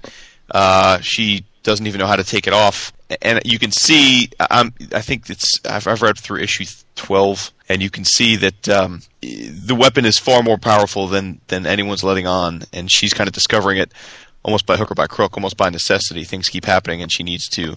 The suit kind of keeps saving her ass, if you will, quite literally. And it's so far so good. I mean, it's been what's great about it is I read Strangers in Paradise in all 6 phone books in like a 2-3 month period. So I read the whole 15-year run in one big chunk, and I was curious as to whether this would be hard to read because it's a quick read, much like Razzle. It almost feels like it's not even 22 pages. It feels like it's 15 pages maybe.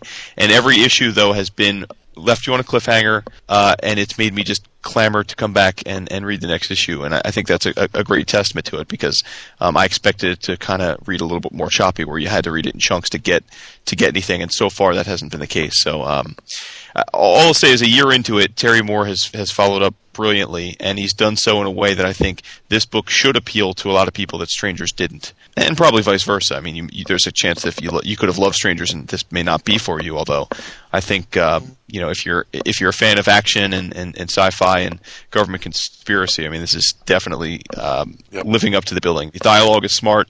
The characters are human. They're very layered. There's clearly a lot behind each of these characters that you could see this book could go for 10 years and we could learn a lot about the characters that we don't yet know. But you get the feeling that Terry's already kind of thought a lot of that through. So I hope the book it continues to be a success. I mean, I think it's selling reasonably well. I think he's happy with the numbers, and as long as he's happy, he'll keep putting the book out. So yeah, read Echo. Now you've read it, at least some of it, right, Chris? I actually at DCBS I picked up the first trade for $1.59. And yeah, I started reading it and couldn't set it down. I don't know if I would have liked it in single issues. Mm-hmm. I really felt like I needed that kind of big complete arc story for it, because I really it was a page turner. I wanted to know what happened after each stage, and yeah, I don't know if I had read it monthly if I would have felt fulfilled enough, but sitting down and reading it in one chunk like that, it is a very good story arc, and you kind of hit on all the points. If you like government conspiracy and sci-fi, and there's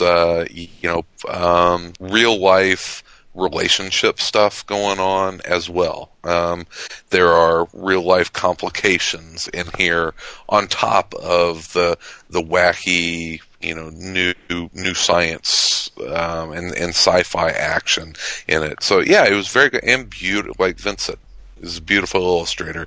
It is it's really a gorgeous book, and great story, just dialogue. I enjoy it. I looking forward to the second trade. Is there a second trade out now? I'm not sure because I'm getting the issues, but it's like I said, I've read through issue 12, and I think I have 2 more sitting in my to read pile. So I would assume the trade is either coming out very shortly, but it's probably already been solicited, I would bet. All right, cool. Yeah, I dug it. I thought it was great. Cool. And to his credit, Moore's kicking these issues out. He did what? Absolutely, yeah. 13, 4. How many did you say you read? I've read up through 12, and I'm pretty sure there's at least 1 or 2 more in my to-read pile. So, in contrast with Razzle, which has only had 5 in the same amount of time. So, yeah, he's really pumping them out. To be fair, I believe Jeff Smith had said his intent was to do it bi-monthly. Okay. And Moore's intent was to do it monthly. But yes, you're right. I mean, he's so far done it every month like clockwork. And they look nice. I've seen them. They look very nice. Well, it's a good. It's Did you? I mean, well, you're an X-Files fan. You would. Hell yeah. This. Yeah. I'll eventually read it. I'm not discounting it at all. But I mean, I won't read Strangers in Paradise again. Yeah. That just wasn't your cup of tea. No. Yeah, I mean, this isn't going to be as layered as the Mazzucchelli book, obviously. Yeah. It's a different kind of book. And I like the fact that Mazzucchelli did not make us endure a monthly or bi-monthly schedule. He put it out all at once. I love that. Right. That was the perfect way to do it. How many pages is it, Vince? 320. Wow. Around 320, yeah. But it's not. It'll take you about an hour and a half, 2 hours to read it. There's not a whole lot of text, but if you're like myself, it'll take you longer than that because you just drink in everything all the little tricks he's employing to tell the story. Mm-hmm. But if you're just doing a straight reading, maybe tops 3 hours to read it. Mm-hmm. And I will keep an eye out for Echo. How about that? If I do see the trade, I'll pick it up on your recommendation, because if you like it, it's got to be at least half decent. Hello, 11 o'clock comics. It's Matt. Just calling with a Daryl stroke Christopher Niesman Super Scroll like rant. I would like to get Tomb of Dracula, Gene Colan, Tomb of Dracula, the big fuck off omnibus hardcover. Nice big chunky thing, which I think is $100 in the States. I'm not entirely sure. It's like over 700 pages. I don't mind paying that. However, over here, you walk into your local Waterstones or Foyle's bookshop or W.H. Smith's or any of the other shops that we have, £75 sterling. You know, I don't mind paying £50 for that kind of thing, but 75 quid. It's just a bit extreme. As Daryl would say, they want us to buy the books, don't they? You know. On another note, I've just been out on a viewing with someone, and they happened to say on the viewing. I do apologise. Hang on. I've had what you might call a moment of clarity. Got a friend of mine to pick up my books from the comic store. When he dropped them off at my house, the comic store usually bags and boards all of my books. So they didn't come with bags and boards, and I didn't have a pack of bags and boards at home. So I did what I usually do and put them on a shelf in the front room, and arrange them in some kind of top-of-the-stack order in which I'd like to read them. And I enjoyed the process of just grabbing them off the shelf a hell of a lot more without the whole bags and boards thing. I'm not there yet on switching to trade, but literally I've just been grabbing them off the shelf, getting through them, and it's a psychological thing, you know, grabbing them, taking them out of the bag, reading it with tweezers that I heat up with a candle. You know what? No, I will place them in a bag and a board before I chuck them in long boxes, but there's nothing wrong with having a stack of comics like the old days when you didn't care about a crease. I'm sure I'll go nuts the next time my daughter wanders next to a comic of mine with a drink in hand, but bags and boards, I'm drifting away. This is a big step for me. Anyway, hope you're all well. P.S. Punisher, issue 5, Rick Remender. Best death by pizza scene in the world ever. What a great book. Death by Pizza. There you go. Okay, see ya. Bye. I did just order Bean World, by the way. Hey, which one? The first one, Volume 1. Oh, you got 2 more to order. Well, let's see if I like the first one first. Nah, you'll order 2 more. Nice. Wahula Zuma. I think you may like it. You might not even be Bean World's top fan. I think Chris Burnham is probably. That's cool. Money. Dude, He wants to have Larry Martyrs' children. I'll dunk him in the chow. He can have a death match.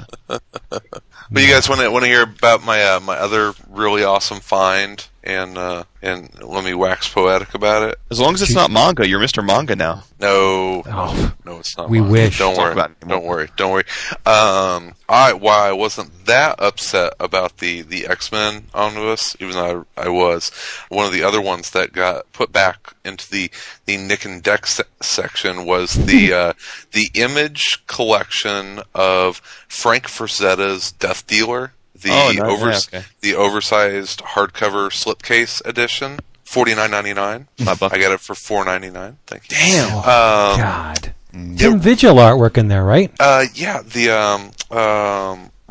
nice Todd McFarlane forward in this, and it is. I'll lay it out for you here. If people that aren't familiar with the Frazetta project that's been going on at Image. Frank Frazetta, amazing illustrator. I mean, really, one of the absolute masters of not just comics. I mean, he's a masterful artist. And try and track down his comic book work, because it is really some of the best stuff that has ever been put on paper. But Durango Image, Kid. oh, so good. Image came out with a series of comics that were inspired by paintings of Frank Frazetta. And the Death Dealer is one of his most well-known paintings, and he actually did a series of 6 of them. And let me see here. He didn't write or draw the comic series, but there's a lot of Frank Frazetta art in here. Now, the plot is by Nat Jones, Jay Fotos, and Josh Ortega. The story is Josh Ortega. Pen and inks by Nat Jones, and colors by Jay Fotos. And you might recognize the name Jay Fotos because he is who is the absolutely amazing colorist on Lock and Key. Right. That's where I've heard the name. Yep. Okay. Yep. Oh, So, I guess Tim Vigil did the Berserker one. Maybe. yeah, there was. I mean, they've come out with several. Remender wrote one, which was really cool.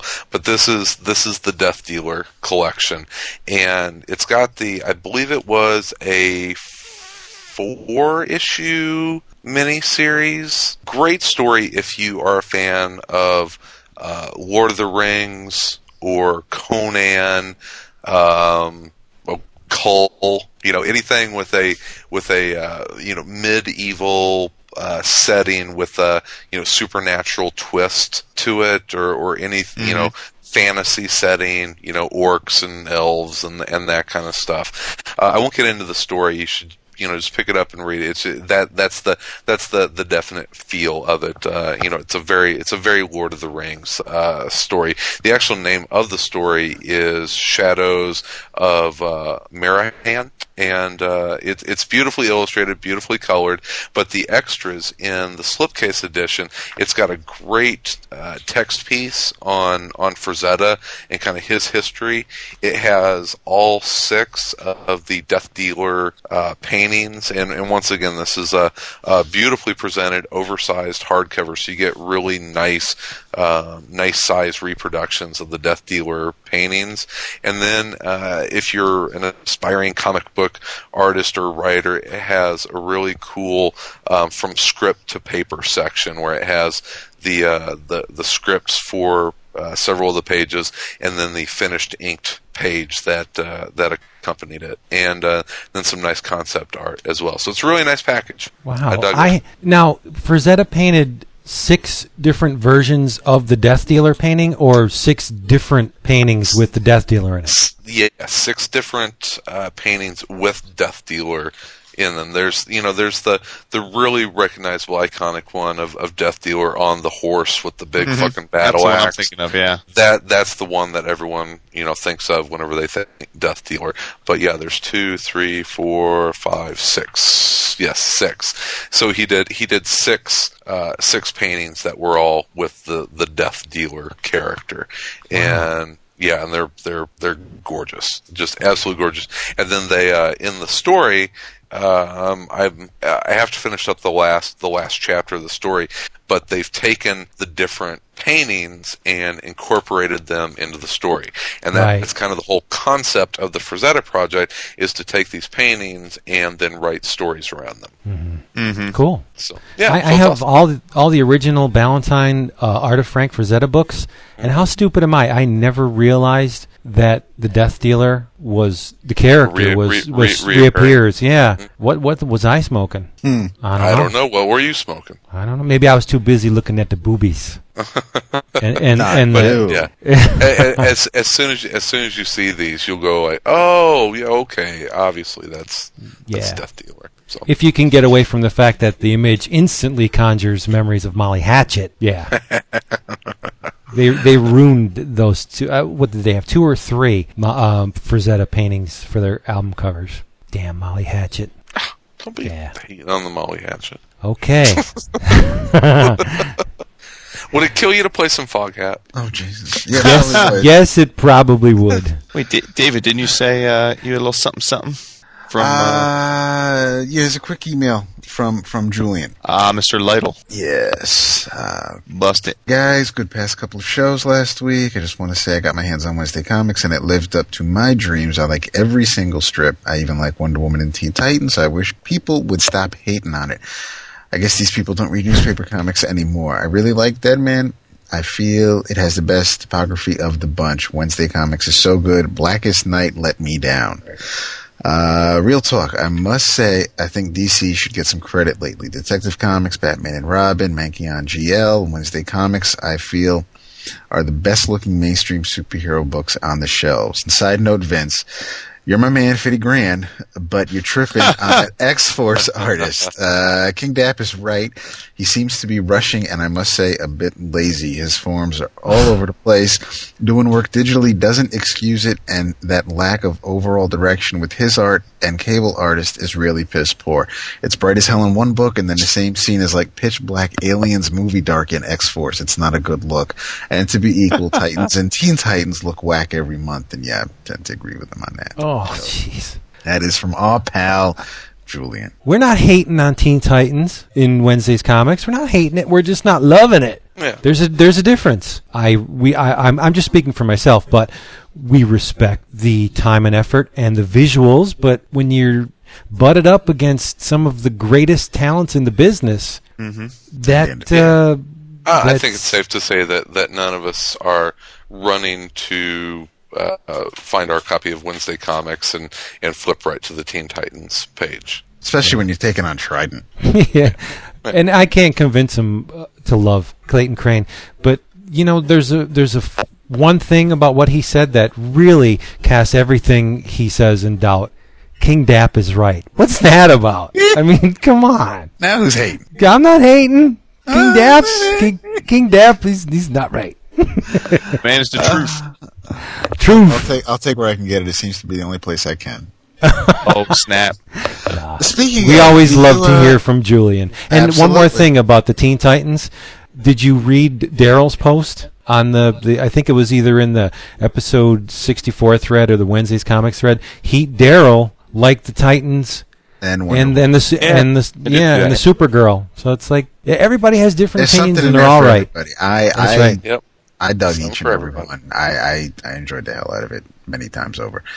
Yeah. I was just kidding when I said about the Clue. Julian Sharp. Okay. Sharp. You got to make it. Would be scared now? You look over your shoulder. No, I just don't. I just don't want to. I don't want to tweak a brother because I love him. Be a rumble on the forums now. No. What side are you on? I'm on my side. I was gonna strangle. I was going to strangle Cinch this week. Why? He don't listen. It's all right. You can talk about him. On the fucking forum, he says, "Has anyone around here read Lock and Key? Is it any good?" It's like, Jesus Christ! Do not listen to anything we say.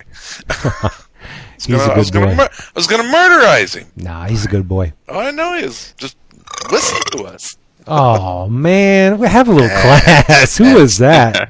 That's nice. Respect. Now, one of the things I was reading, and I abandoned it for the Mazzucchelli book, and this is nuts that I put this book down. I started the second volume of the Joe Kubert Tarzan hardcovers from Dark Horse. Okay. Oh, I know David has seen it. Have any of you read the Joe Kubert run on Tarzan from the 70s? Mm-mm. Oh, it's like butter. I don't. It's another one of those perfect pairings between artist and subject. I don't think there's anybody better suited to draw Tarzan than Joe Kubert. He creates this totally believable world, and in the introduction, he talks about the amount of research he put into it and how much he sweated it, and you would never in a million years think that by looking at the art. It looks flawless. It looks like he just was born to draw Tarzan. I would go with like John Buscema over Kubert. I don't know. Maybe not over, but alongside. How about that? Alongside. Yeah. Oh, you're in luck. Buscema's Tarzan always was a little bit too much Conan-esque for me. He drew Tarzan a little too bulky. Kubert draws him streamlined. He's got a way with making somebody really thin and lean and lanky, and that's exactly the type of body you want on Tarzan. Kubert is a great Tarzan artist. Yeah. Did you know, and this is again from the introduction, that because Kubert was editing so many books for DC, Deadline came around and he was unable to do both the writing and the penciling and the inking on a certain issue of Tarzan, so he pulled in Frank Thorne. Wow. Yes. Sonia. Gita of Alazar. Frank Thorne penciled the issue and Joe inked it. And if Joe didn't tell me in the introduction that that's what happened, I would never be able to pick it out. Yes, he totally commanded Thorne's pencils. It looks like a Kubert. It's amazing. And now, once he said it, I can go back and look at Frank Thorne has a tendency to put silhouettes in the foreground to set the different planes apart, and I can see that where that's not traditionally that's not a Kubert tactic. So yeah, I can see it now, but just an amazing, and the reproduction on these things is impeccable. The color's gorgeous. With one little, I got a chuckle out of it because they reproduced the actual covers, and naturally DC produced these in the 70s. Remember how DC used to put the blazing red blocky DC letters in the circle on the covers, and on the opposite side was the 20 cents. There's now a white circle with nothing in it on every one of these covers. They just took the DC off. Oh, Jesus. It's pretty cute. Yeah, well worth the money. They're $50 a pop. Wow. But if you were to go back and buy those issues, they'll run you like $10-15 a piece in mint, so it's worth it, more than worth it. And I just, again, Kubert, there's certain artists in the history of comics that are just time machines for me. I look at the work, and I'm 8 years old again. Joe Kubert is one of those guys. One of the first, DC didn't call them Treasury editions, did they? The oversized comics, they called them DC Collector's Edition or Showcases? No. The big tabloid-size comics. Oh, yeah. What'd they call them? I think they were like collector's edition. Collector's edition or something. Yeah, hold on. I got one. This is just the big oversized ones, right? Yeah, like the old Shazam or Muhammad Ali versus Superman. Marvel had the Treasury editions, which were eventually $1.50, and DC's were only $1.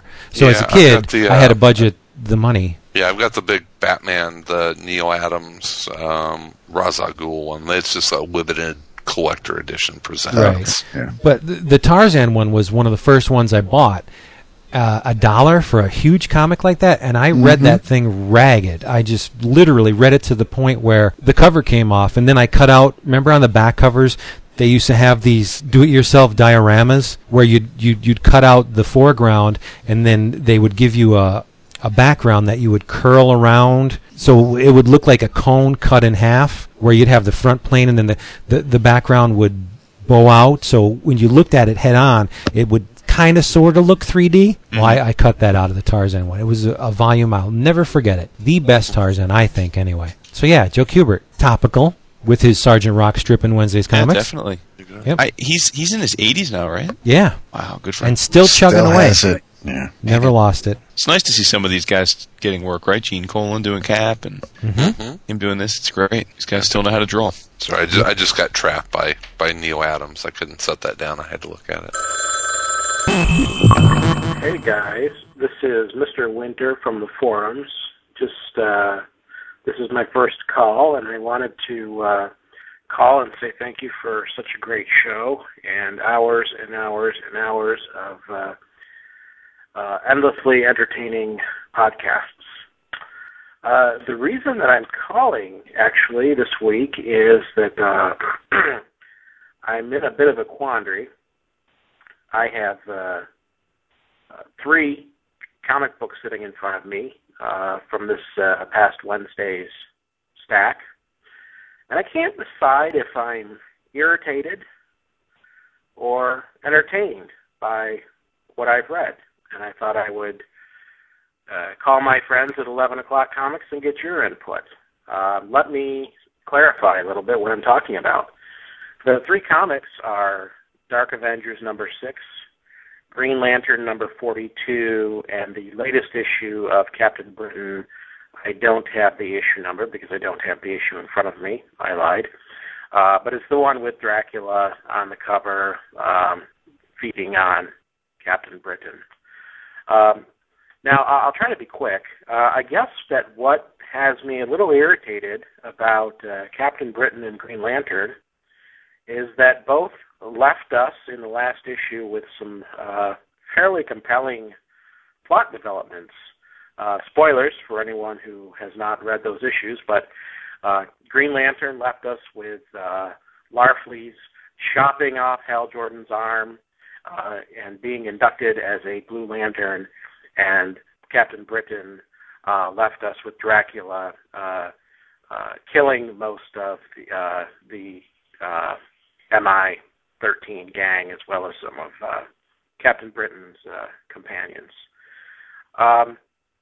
Now, let me say, I don't mind when, obviously with comic books, we can't expect major life-altering events to happen in every issue.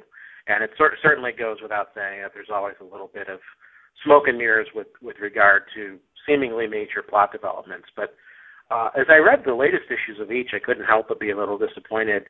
As is revealed in the initial pages of both books, we quickly see that what we saw in the final panels of the previous books just simply is not the case. And actually, it's coincidental, but both books sort of solved the issue in more or less the same way. That is to say, making the villain believe that something had happened that had not happened. And I'll leave it at that so as not to spoil it any further than I already have. Now, the other issue that I'm having is with Dark Avengers number 6.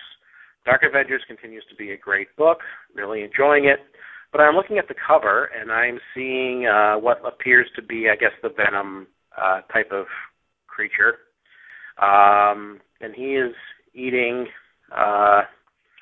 the Noh-Varr, or not eating, I'm sorry. He is chasing Noh-Varr with his tentacles in some kind of a corridor. All fine and good, except that in the pages of the book, not only do we not see this scene, we do not see Noh-Varr, and we do not see anything suggestive of this scene, save for a small scene involving Venom and another character completely unrelated to Noh-Varr. Now, I guess that we're going to have to see how this storyline plays out to know whether or not this cover was misleading. And again, I'll say this is definitely not the first time in comic books that what we've seen on the cover of a book did not occur within the book. It just goes with the territory. But still, it was just a little, perturbed that, nothing remotely resembling this scene occurs within the pages of this book. One of the characters on the cover of this book is not even within the book. Now, again, as I said, it may turn out that what we're seeing on the cover has occurred in the past. There's a reason we don't see Noh-Varr in the book. That's alluded to briefly. So maybe this all will tie together, and I'm just being a comic book curmudgeon. In which case, I'm counting on you guys to tell me as much, because that's sort of the purpose of this call, is to see if I'm totally off base or if I may have a point here. In any case, all three books, in spite of my reservation, in spite of my concerns, continue to be great reading. I also read Thor this week. I picked up Thor with issue number 600, and 601 and 602 have both been outstanding as well. So I will, with that, I will cease my rambling. Thank you for your time, and if this message is too long or too rambling to play on the air, I certainly understand and will not be offended if you choose not to use it. Thank you again so much for a great show. It's one of the highlights of my week on Friday mornings to sit down at the computer, pull up iTunes, and crank that podcast and spend anywhere from 2 to 3 hours listening to you guys talk about comics and other great things. So thanks again so much. I'll hopefully talk to you soon and maybe meet you one of these days. Take care, guys. Bye. You know what I'm buying up, and it's odd you should mention Neil Adams. I'm going back and buying up issues of Continuity Comics. Oh, sure. I never realized how. Yeah, I never realized how good those damn things were at the time. Death Watch 2000 and the Revengers. Valeria the She-Bat. Now, naturally, that was that Continuity whole thing with Todd. But yeah. Yeah, but Continuity Studios, they were all, not to be nasty, but they were all Neil Adams clones to a certain degree. He taught them. Yeah. Right? Yeah, it was his studio. I mean, it's his. I mean, I don't know where the comic book studio ends and the advertising studio begins, but it's. I mean, obviously he had everybody illustrate like him, but you also had. I remember it was Mark Beecham on Sam Marie. You had. I remember the Revengers and Megalith and oh crap, was it Silver Armor or just Armor? Armor. Oh, I got one right here. And then his brother, right? I used to buy those at the newsstand. I used to enjoy those a lot just because they were something different. Yeah, just because they were something different. It wasn't Marvel or DC, and it was. I mean, they were the first company to do the try to come out with the Tyvek indestructible cover. Yeah, that goofy cover you couldn't rip. Yep, they had some glow in the dark, like not felt, but I mean, Neil was just trying some crazy stuff, and I don't think any series ever actually ended. Crazy Man and they just kind of all. They were the first to do Bucky O'Hare too, weren't they? I want to say Michael yes. Golden's. Remember, your kids don't read television, but they do buy and read comic books, which may be the only type of literature they'd purchase with their own money. Shouldn't your kids read quality continuity comics? Good writing, good drawing, highest quality color reproduction, highest quality paper, highest quality high adventure. Search them out. They're worth looking for. You're probably holding one right now. Yeah. There's nothing in those books for kids. That was not a kid's comic book. This is a copy of Prelude to Death Watch 2000, the Megalith edition, and it's got Ms. Mystic on the front, a Neil Adams creation, with Megalith, and there's a silver foil circle on the cover. Beautiful. Another foil cover. So yeah, Continuity Comics. I'm trying to retreat from the current price of comics and go into the past and buy up these good, from what I've heard, good comics cheap. They're beautifully illustrated at the very least. So, I mean, you can get them for a song. So you don't have to buy current comics to stay in the game. In the game, Wood. In the game, Vince. That's right. To the hole, buddy. Is that all she wrote? Let's wrap it. Let's wrap it. We've graced them with our presence enough. Let's put a bow on this shit. Once again, put a Jimmy hat on it. Come on. Thank you very much to DCBS for sponsoring this little dog and pony show. Discount Comic Book Service. DCBService.com. You can get your favorite comics at huge discounts. Wumba discounts up to sometimes 75% off. It's crazy good. DCBService.com. Check them out. And in your travels, do yourself a huge favor and read Asterios Polyp by David Mazzucchelli. And when you're done with that, buy Spawn, because it's good. Plantanis. That means crazy good. I'm going to read some Tank Girl this week. So join Nice. me. Oh, Jamie Hewlett. Blast from the past. Nice. Nice. Oh, I love Tank Girl. Read just not the movie. I didn't mind it. Okay. I wasn't as vehement about it as most people were. Like, it's nothing like the comic. Oh, well, that's what happened. Oh, it is. Who hears that these days? I know. Read Madame Xanadu. I'm gonna. Just picked up the trade today. Yeah. Man, all right. I got it in my box. 12 issues? Are you kidding me? Yeah. Or $12.99 for 10, whatever. 10 issues, $13. Yeah, and then issue 11 with Michael Kaluta artwork. Oh, hey. Gorgeous. Let's see. Read two webcomics, Wondermark, which is awesome, and a collected edition of the web strip is coming out. So read that if you don't like to read webcomics, and read our boy Julian Lytle's Ants, which comes out once a week. Yes. And if you don't feel like looking it on the web, I would say read Proof, because we haven't talked about it in a while, but it's still damn good. Thunderbirds Are Go trade is out, volume 3, I believe. Word to your mother. Yep. Oh, and if you're a Savage Dragon fan, you should definitely pick that up. Oh yeah. Oh, I forgot. I read 150. I bought 150 and read it. Oh, of Dragon? Yeah. First Savage Dragon I've read since, I don't know, 1996. You were a wee lad? Mm-hmm. Yeah. Did it make the jump to the pull list? It was quite good. I mean, it was 100 pages of goodness. It was worth the price tag. So, but I'll probably buy it opportunistically. Well, it's better than nothing, right? Yeah. There you go. Okay, people. David. Yes. Vincent. You said your read? I said to read Madame Xanadu. Yeah, that's right. You did. Nobody listens. Not even another co-host. It's all good. I listen to you. Hey, David, you know what it is? I'm working the board. I'm sliding the things here. Vincent's 500 calorie a day diet. Doesn't have enough blood going to his brain. Right before I sat down to record this episode, 3 miles. Good for you, buddy. Yep. How's the muscle pull? Get this. Doesn't hurt when I stand up, but when I sit down for any length of time and I try and get up, I can feel it. It stings. My mother said it's my sciatica, whatever the hell that is. Nice. I don't know what that is.